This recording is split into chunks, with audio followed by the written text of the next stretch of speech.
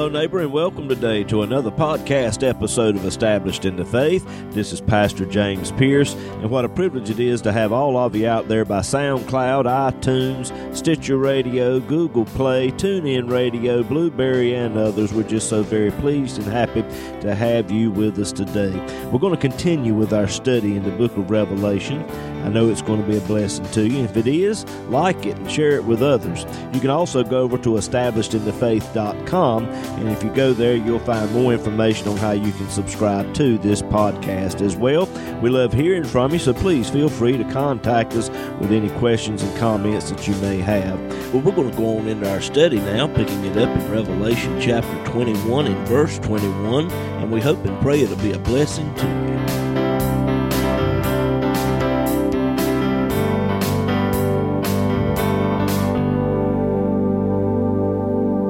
21st chapter of Revelation is dealing with the perfect age which is to come.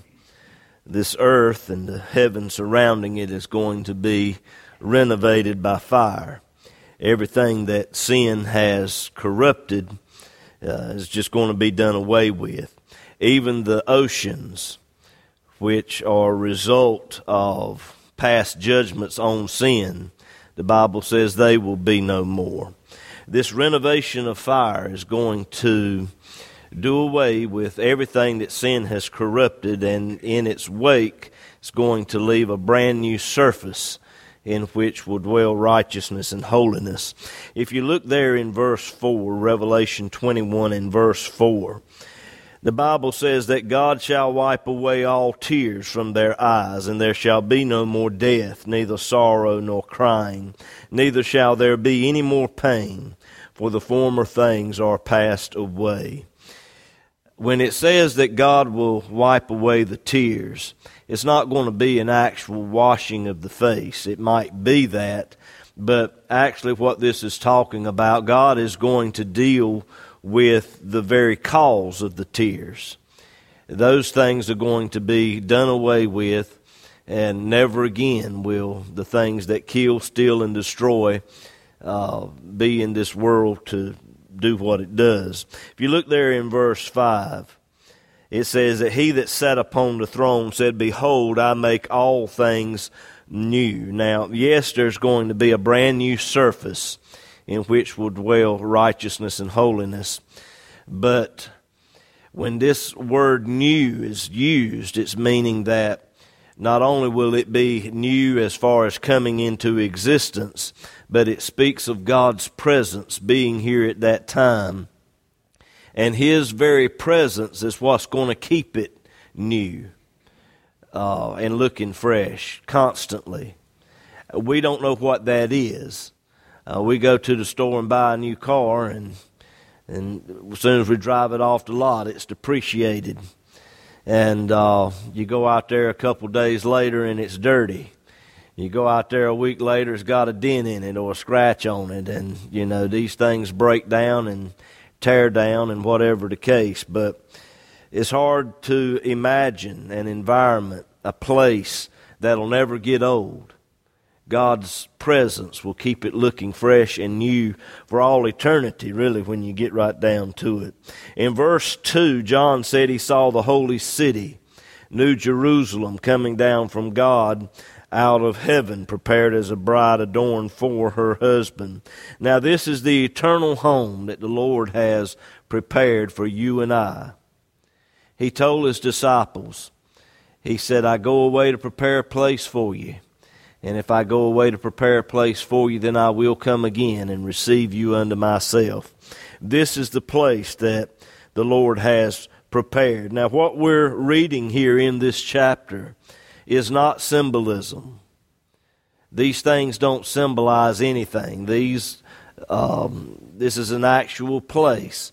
John gives us a lot of detail here about the city. He even gives us dimensions if you'll look down in verse 16. Revelation 21 verse 16.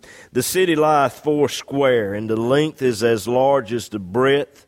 And he measured the city with a reed, 12,000 furlongs. The length and the breadth and the height of it are equal."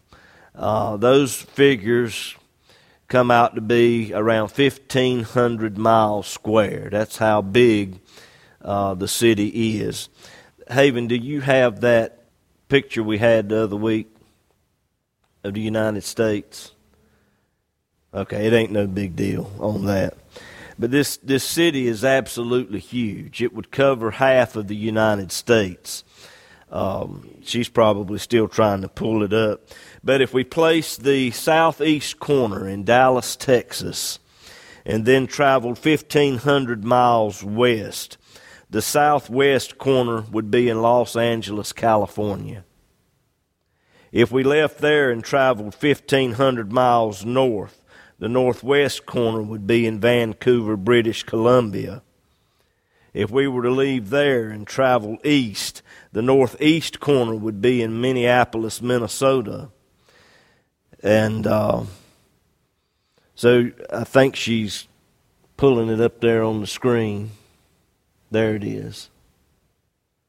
So you can see it would cover half of the United States. Now, like we stated the other week, the holy city, the New Jerusalem, is not going to be located in the United States.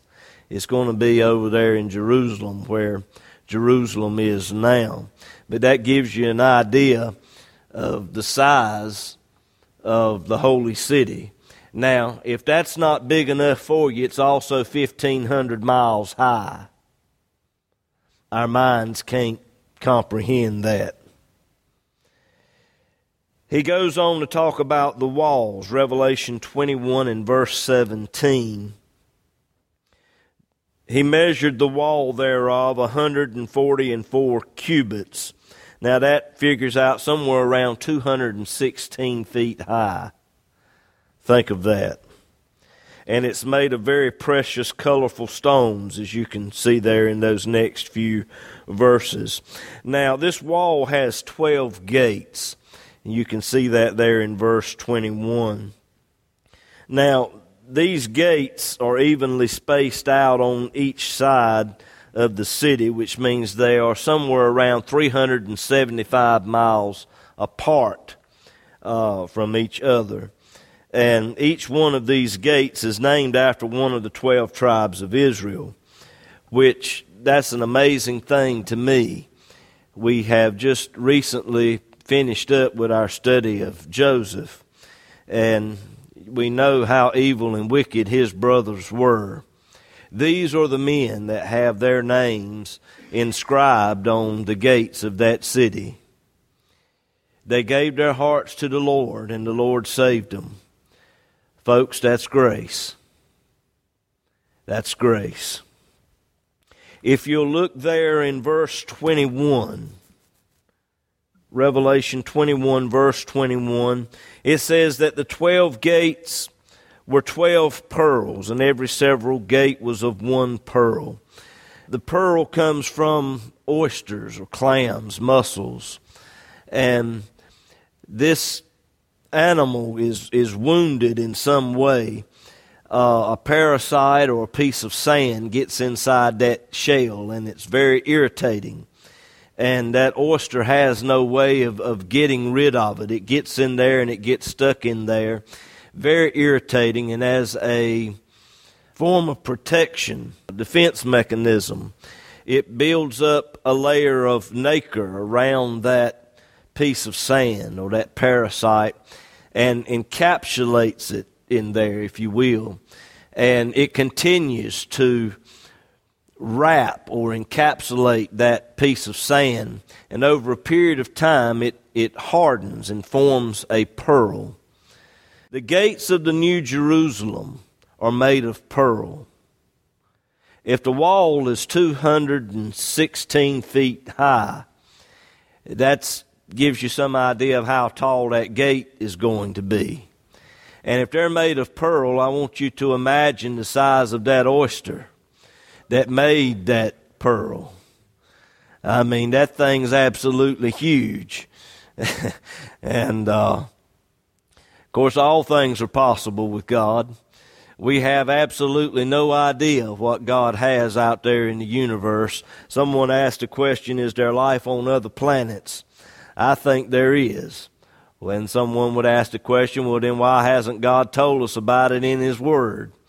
Well, right now, the main thing we need to be concerned about is our soul and the sin problem that we have, and what God has done to fix that sin problem, which is to place our faith in Christ and what He did at Calvary.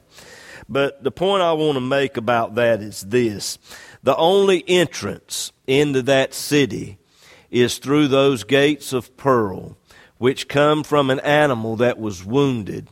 And Haven, if you will, put up Isaiah 53, verse 1.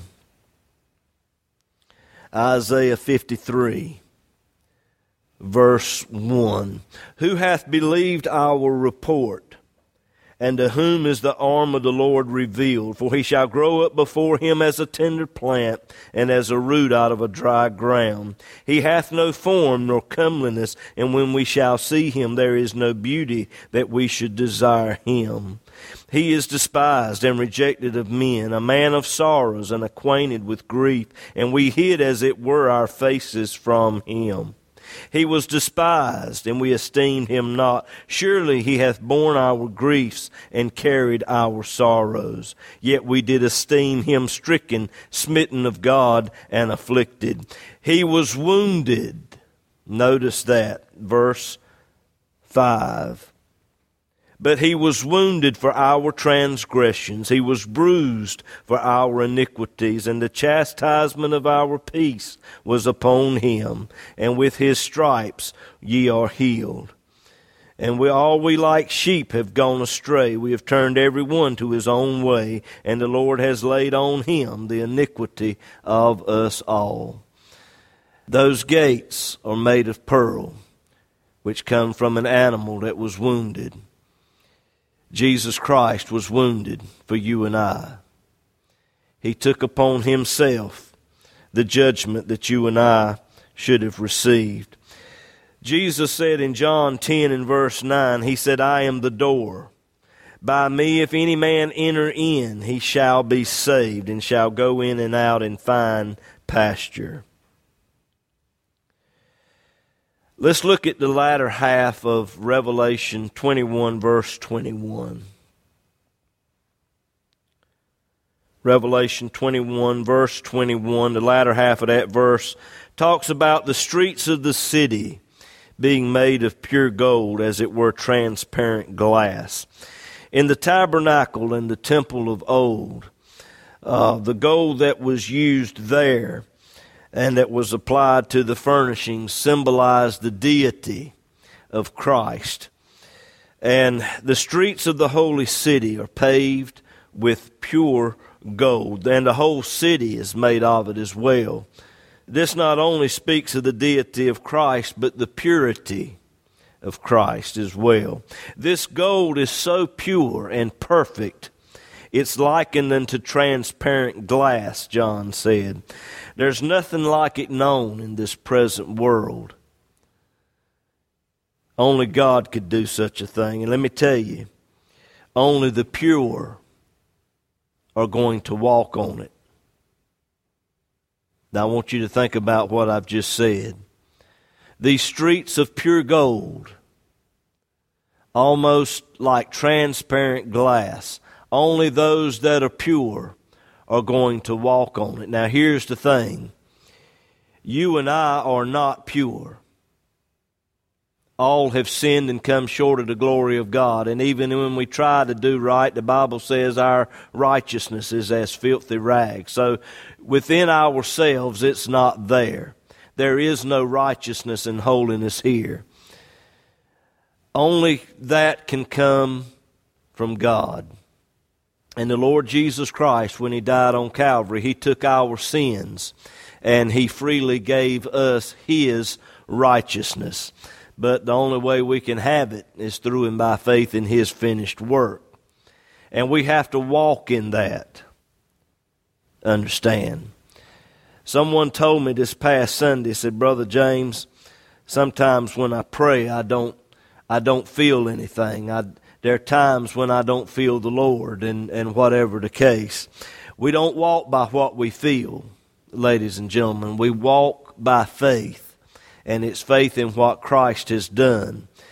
We can't go by our feelings. Our feelings can be deceiving. I know a lot of people that appear to be happy in whatever the case, but they're not right with God. They have not accepted Christ as their Savior. There's nothing worse than a false sense of salvation. A person that thinks they're saved and they're not. Jesus said there will be many that come to me in that day and say, Lord, Lord, did we not do this in your name and that in your name and many wonderful works? And Jesus said, I will say unto them, depart from me, workers of iniquity, I never knew you. So you got a lot of people doing good works, and they think those works save them. But the only thing that will save them is simple faith in Christ and what He did. And we have to walk by faith in His finished work. When we do that, that opens up the door for the Holy Spirit to work within our hearts and lives. And Haven and I was talking about that the other day, about how the Holy Spirit works within our lives. That's a general statement, and I make it quite often, but let me go a little deeper with that if I can. The Holy Spirit will point out things in your life that ought not to be there. He'll point out things in your life that ought to be there that is not. So the Lord, the Holy Spirit, will commune with you, and He'll deal with you about these things. He'll bring certain people across your path and into your life. And really, to be honest with you, you really don't have a whole lot in common with these people. I'd rather avoid those people. But I consider these people to be like Holy Ghost sandpaper. God brings those people into your lives to show you some things. There's just some people that get up under your skin and push your buttons, if you know what I mean. And the Lord knows how to bring those people into your life to show you some things about yourself that really you wouldn't even know was there unless those people were there. So whoever it is in your life that's getting under your skin, the Lord's using that person to draw you closer to Him. Because every time you see them coming, you're like, oh, Lord, help me. Well, that's drawing you closer to the Lord, ain't it? Well, the Lord will help you with that. But the Lord's trying to show us things about ourselves because none of us are perfect. And how do you know to fix something if you don't know it's broke? So once the Lord points out these things, realize that still within yourself, you're not able to bring about these changes that need to be made, whatever they may be. And we're going to have to just say, Lord, you've got to help me here. You're going to have to help me be conformed more into the image of Christ and to be Christ-like in whatever situation I come into.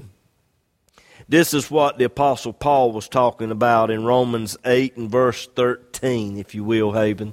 Romans 8, 13. It's up to us, once the Holy Spirit points out things, it's up to us to mortify the deeds of the body, to kill those things that we're doing that we ought not to be doing.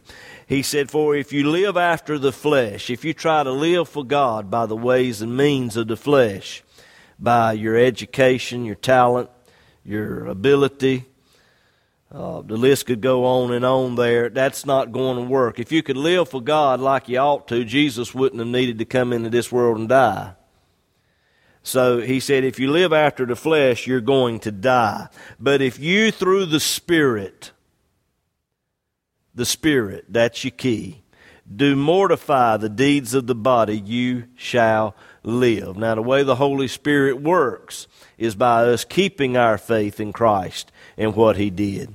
It's one thing to get saved.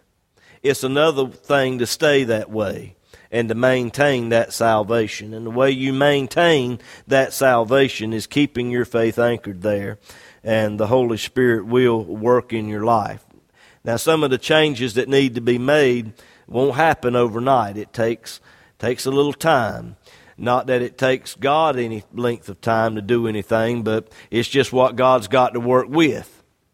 And if you'll be honest with yourself, And I'll be honest with myself, the Lord really ain't got a whole lot here to work with when you get right down to it. At any rate, let's look at verse 22, Revelation 21, verse 22. John said, "And I saw no temple therein, for the Lord God Almighty and the Lamb are the temple of it." Now, as we've read through and studied the book of Revelation, we have seen time and time again of there being a temple in heaven. Revelation 3 and 12. Haven, if you'll pull that up. Revelation 3 and 12. "Him that overcometh will I make a pillar in the temple of my God." Pull up Revelation 7 and 15. Revelation 7 and 15.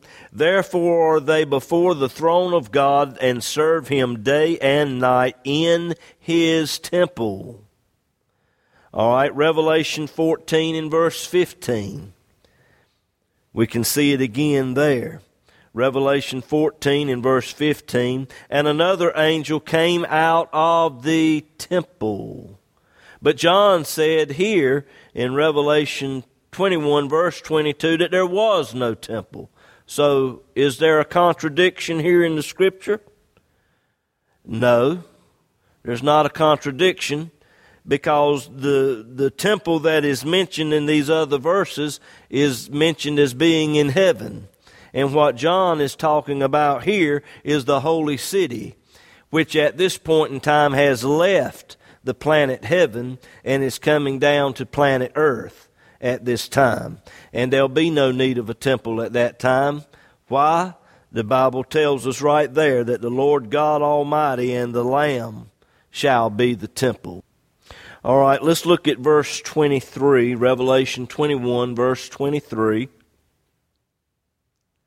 "And the city had no need of the sun, neither of the moon, to shine in it, for the glory of God did lighten it, and the Lamb is the light thereof." Now I want you to notice that it didn't say that there would be no more moon or no more sun at that time, because the sun and the moon are eternal. Let me give you some scripture for that. Genesis 8:22. Genesis 8:22. "While the earth remaineth, seed time and harvest, and cold and heat, and summer and winter, and day and night shall not cease." That means forever. The sun and the moon are eternal. This earth is eternal. This earth is not going to be destroyed. It's not going to be eliminated. It's going to be renovated by fire, which means it's going to be changed from one condition to another. So what is Revelation 21 and verse 23 talking about when it says that the city had no need of the sun, neither of the moon? It means that God is there.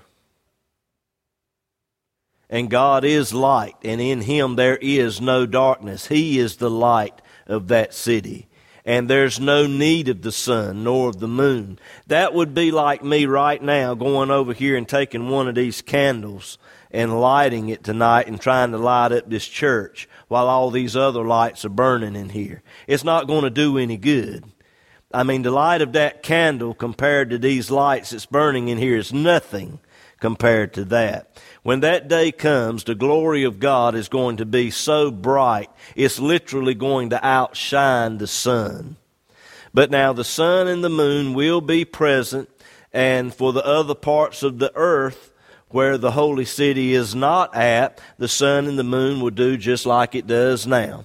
It'll be daylight during the day, the moon will be shining at night. But when you're in that holy city, you ain't going to know whether the sun is shining or the moon is shining, because God's going to be there shining constantly, 24 hours a day, 7 days a week. And what a time that's going to be. All right, let's look at verse 24, Revelation 21, verse 24. "And the nations of them which are saved shall walk in the light of it, and the kings of the earth do bring their glory and honor into it. Now that talks about and tells us that there are going to be two classes of people on the earth at that time. There's going to be those of us who have the glorified body that will incorporate every person that's ever been saved from the time of Adam and Eve right on up to the first resurrection, the rapture of the church. Every single person there, when the rapture takes place, will be changed in a moment, in the twinkling of an eye. Corruption is going to put on incorruption. Mortality is going to put on immortality. And we're going to have a glorified body when the rapture takes place, and forever we'll be with the Lord at that time. So you have that group of people. The other group of people that will be on the earth at that time are going to be people just like you and I are right now, in physical, natural bodies, and they'll live forever and ever in their natural bodies. So that's the two classes of people that will be on the earth at that time. And the leaders of the world at that time are going to come and give glory and honor to God. Can you imagine what this world would be like now if the leaders of the world would give glory and honor to God? This world would be a different place. Let's look at verse 25, Revelation 21, verse 25. And the gates of it shall not be shut at all by day, for there shall be no more night there. Walls and gates, back in ancient times, they were built around cities to keep the enemy out. They were always closed at night, and they were closed during the day if the enemy was about to come in and a war was going on and or whatever the case. But in the New Jerusalem, we have these walls that are 216 feet tall with 12 gates, 3 on each side, all the way around that city. And these gates are going to be open all the time because there's not going to be any enemies there. The enemies have been defeated. And there'll never be another enemy to come against the Lord. Verse 26. And they shall bring the glory and honor of the nations into it. Now this speaks of some type of commerce. I don't know what it will be. I've not read of anyone that knows. But there'll be some type of commerce at that time.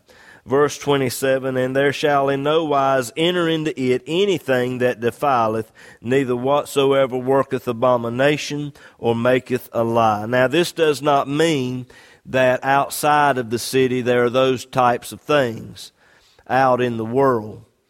And the angels are guarding those gates to keep these things out. This means that those things are no longer in existence. Those things have been wiped away. They're gone. They'll be here no more at all, period. But they which are written in the Lamb's book of life, every one at that time, whether they're the glorified saints or whether they're people in their natural bodies, everybody's going to be saved at that time. And how are they going to be saved? The same way they are right now. Simple faith in Christ and what He did at Calvary. Aren't you glad your name is written there in that Lamb's book of life? Glory to God.